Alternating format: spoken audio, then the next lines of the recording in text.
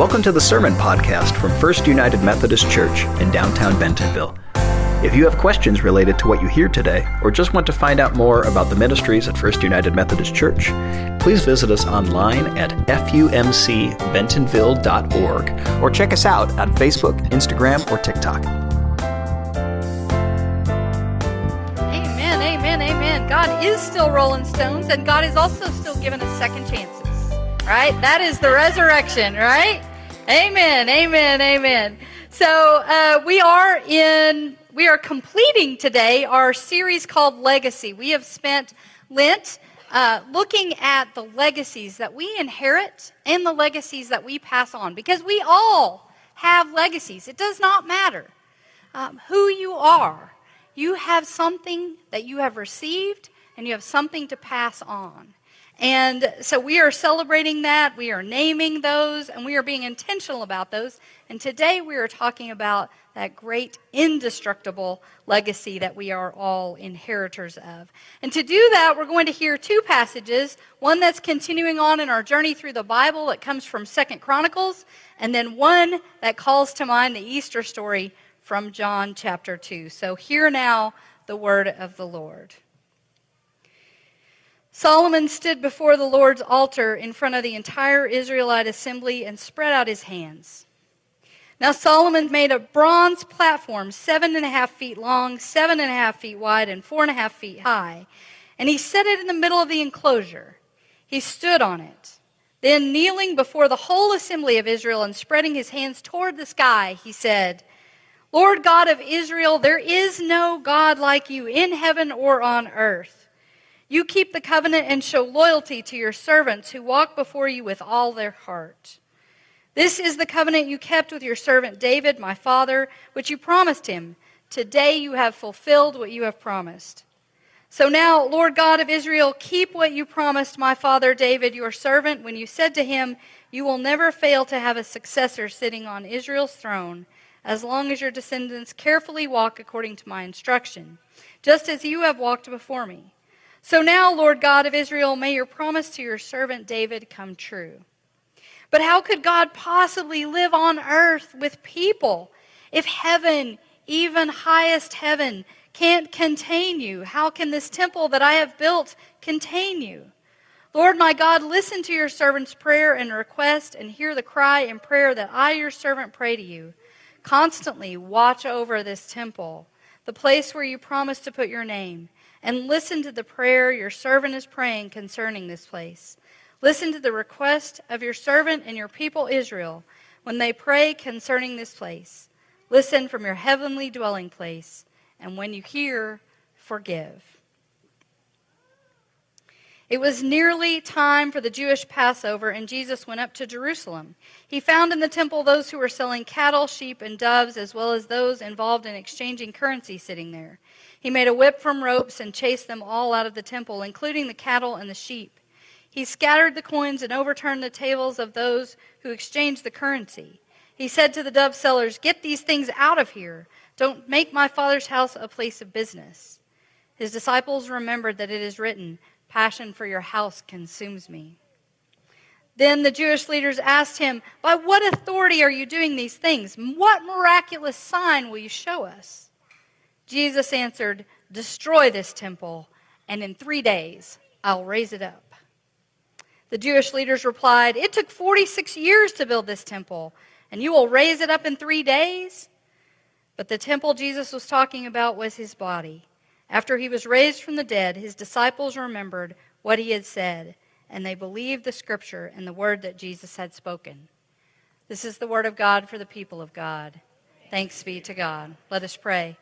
Lord, open our hearts, our minds, and our eyes, and let us see and know the word you have for us this day.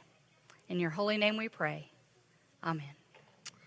Let's take a look at a video. Johnny Haney is going to share some of our legacy here at this church.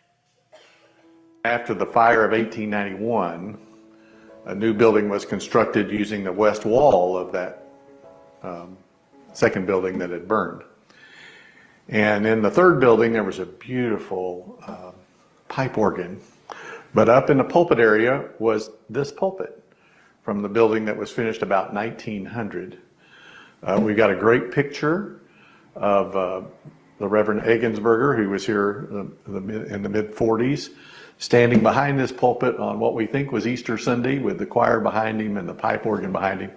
So you can really see it really is this pulpit that was in our third building and somehow was saved after that building was torn down to build our current facility.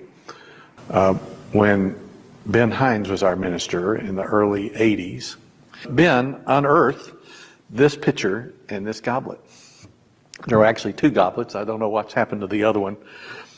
And the significance of this is it's one of the oldest objects we have. The significance is it's inscribed Bentonville Methodist Church, 1870. We don't know why it was wrapped in cloth under the floor in a closet. But Ben found it, and all through the 80s and much of the 90s, we used this flagon, as he liked to call it, to bring in communion every Sunday. The second oldest are a couple of windowsills from the building of 1868. That would be 165 years ago. And that building built in 1868, there was a fire in 91, and the west wall of the building survived the fire. And that west wall of 1868 had a couple of windowsills that were retrieved and saved in a member's backyard. And these are two of the windowsills from that building of 1868. We think the oldest thing that our church has that's still here is the church bell up in our steeple. This is the fourth building the bell has been in. It originally came to Bentonville in 1856 when John Foster, a man, I guess he was the undertaker, but he was in the monument business here in Bentonville. He was the only guy that had a wagon that could carry something as heavy as the bell. And he drove it to Pierce City, Missouri. John Foster went there and picked up the bell and brought it back in 1856. It was going to be used for a municipal building here in Bentonville. That building never got built, and our church was being built in 1858, and the church acquired the bell and put it in the steeple. That first building was burned in the Civil War. The second building built in 1868, this bell went up in it. And it was in that building until the fire of 1891. And after the fire, the third building was rebuilt and finished about 1900, and this bell was in it. And then, of course, that third building was torn down to build the sanctuary we have today, almost 70 years ago.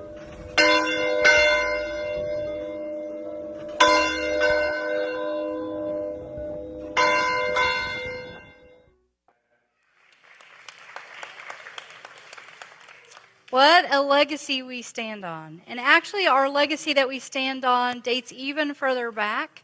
The very first Methodist society that was formed in Benton County was formed in 1830. So we are coming up on 200 years of Methodism in Benton County in this area. It's a profound legacy that we stand on, and we have proof of that legacy still with us today, still around us.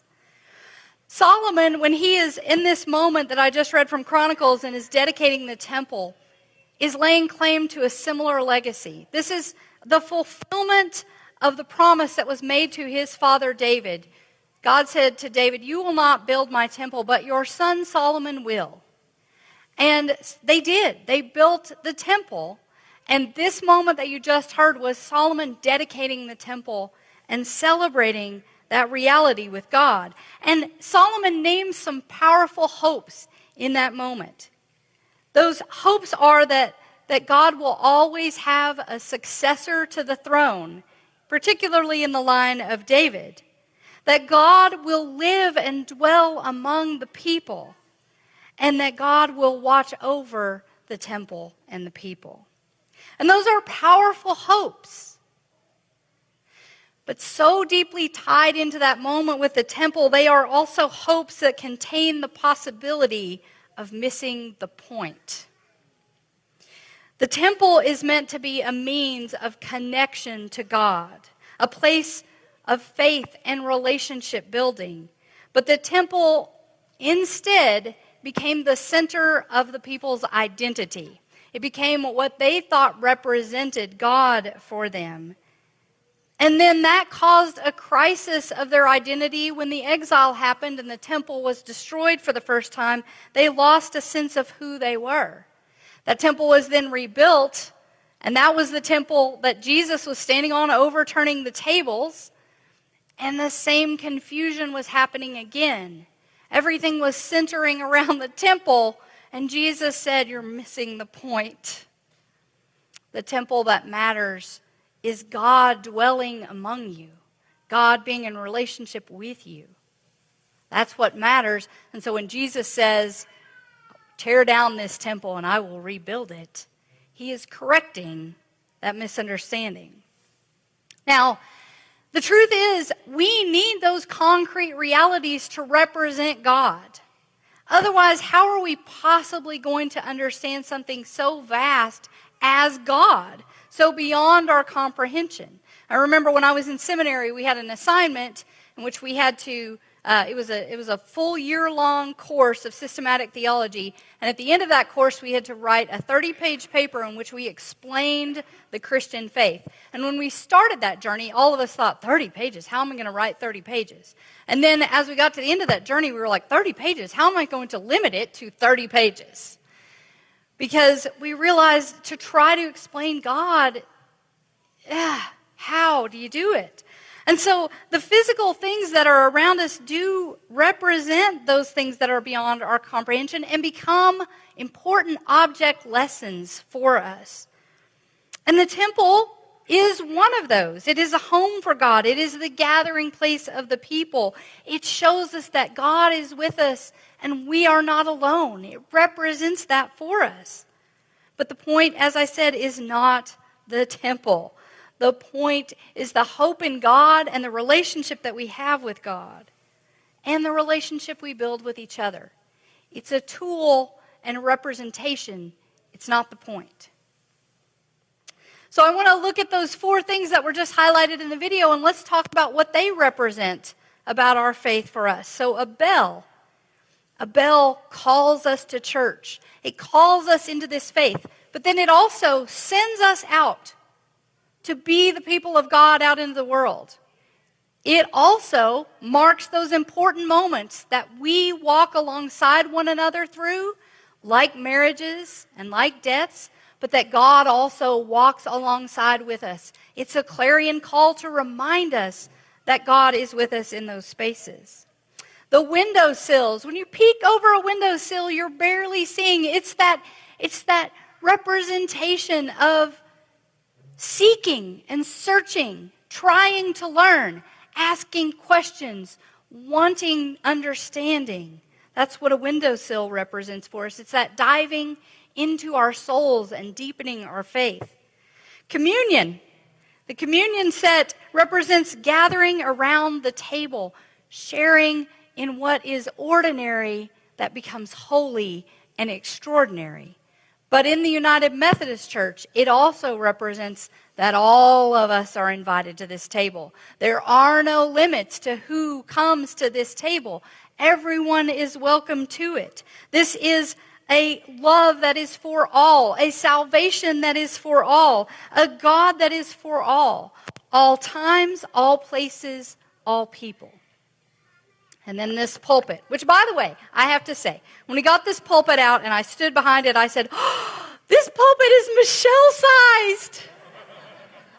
They, in fact, even offered to put a little lectern up here. I said, "No, I finally have a pulpit that's my size, so leave it as it is." But this pulpit and all pulpits represent the good news, the sharing of the story, and the foundation upon which all of our faith is built.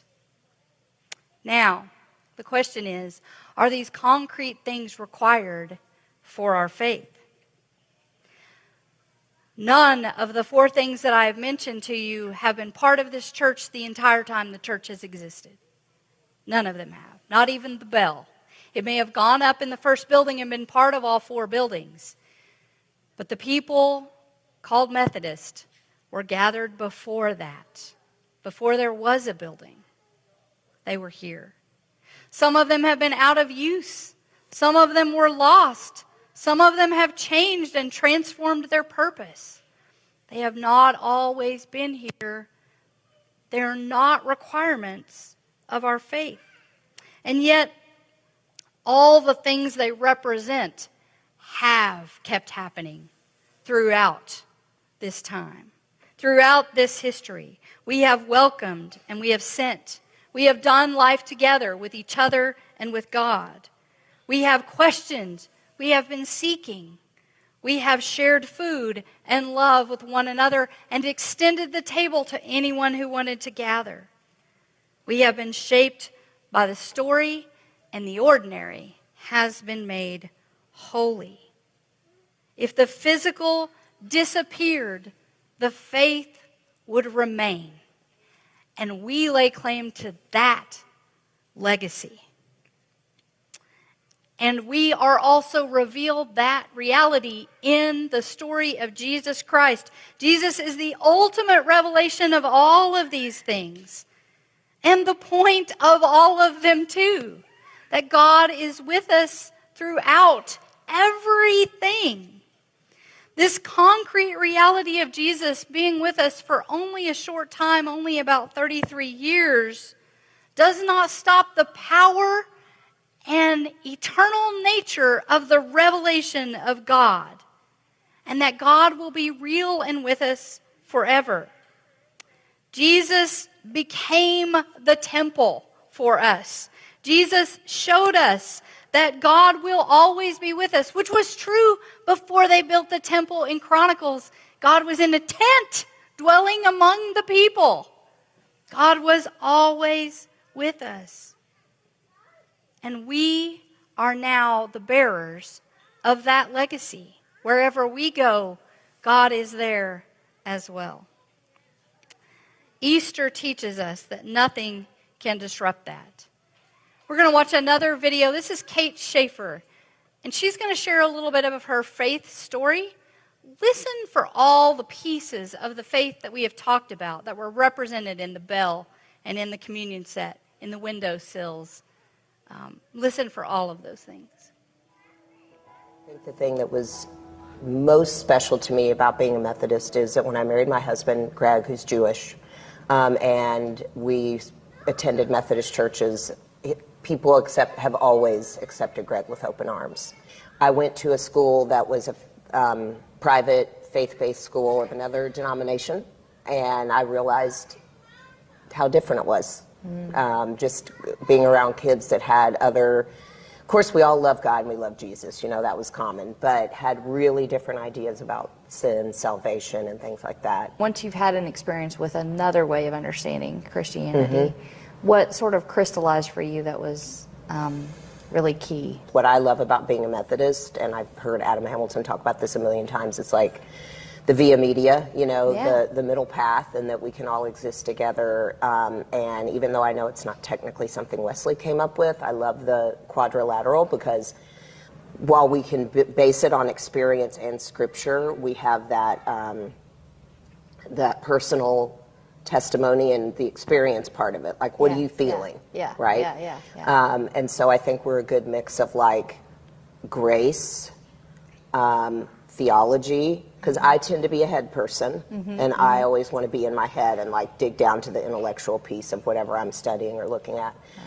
But it's important to have the personal aspect too. Yeah. And so I love that about us, and that we have an open table. Yeah, I love in the Wesleyan Quadrilateral that we make space for those personal experiences that we have that sometimes can include things that we cannot explain, right? Yeah. I mean, God is always going to be beyond our full comprehension. Yeah. So those moments that we can't explain. And we also value reason. Yeah. Which is the things that we can explain, right? Yeah, that we can reason through, that we can reflect on, that we can be thoughtful about. And that we can bring that to Scripture. That's been really powerful watching people do that, reading through the Bible this year. And giving them the permission to say, I read this Bible passage and I have a lot of questions. Yeah. What is your hope for Methodism going forth? We are in a challenging season. How do you hope? What's your hope for us? My hope for the UMC is that once we get over this period where like our brand just does not look good, that we start to take in and grow, because I think especially for the younger generation, most of them want an inclusive place of worship. And I also want the church to continue to have like some different opinions. That's true. All are welcome. The non-negotiable that we have in that is that you have to be welcoming to come into this church. Yeah. And so I say, if a neo-Nazi walks into this church, they are welcome. The expectation is they turn around and welcome whoever comes in behind them. Right. Including if it's a black person. Yeah. You all are welcome. Yeah. That's our non-negotiable, that we have to stand on that. And hopefully, I'm with you. That means that there are always multiple voices at the table. So, Kate was not raised in this church. She has been raised in church. It didn't matter the building that was around her. What mattered was the faith that formed her. What mattered was the story that was shared with her. That's what mattered. And no matter where she's been, that faith has traveled with her nonetheless. Nothing takes that legacy. Nothing takes that legacy. Not exile. Not war that destroyed one of our buildings. Not fire that destroyed the next building. Not tornadoes that Wynn is experiencing right now. You know, they're gathering and celebrating Easter Sunday today in Wynn, Arkansas, without a functioning church building. But the bells work. The bells work. Well, all right then. So you can call the people, right? They are gathering. Denominational politics will not change that legacy. Nothing, not even death, will destroy that legacy. There is nothing that can separate us from the love of God in Christ Jesus. There is nothing that can separate us from the love of God in Christ Jesus. That is our hope. That is our legacy of hope. That is the hope that Solomon pointed to, that there would always be one sitting on the throne, offering salvation for all. That is the hope that God will always be with us, and that God will walk alongside us through everything. That is the hope that we stand on. That's the hope that Solomon prayed for. That's the hope that God fulfilled. That's the hope in the Lord Jesus Christ. Thanks be to God. Amen. Thanks for listening to the Sermon Podcast from First United Methodist Church in downtown Bentonville. If you would like to let us know you were here, follow the link below to connect. To participate in worship through giving, you can give online at FUMCBentonville.org or on Venmo at FUMC Bentonville. FUMC Bentonville welcomes all. Because we believe the communion table is God's table, we invite everyone into our church family. We welcome and celebrate every race, gender identity, sexual orientation, marital status, age, physical and mental ability, national origin, economic station, and political ideology. We come together in action and outreach, aspiring to follow Jesus' example of radical hospitality, love, and grace as a transformative movement in our community. Please join us for worship on Sunday mornings at 9 and 11 a.m., both in person and on Facebook Live. All are welcome, and we'd love to have you with us. Grace and peace.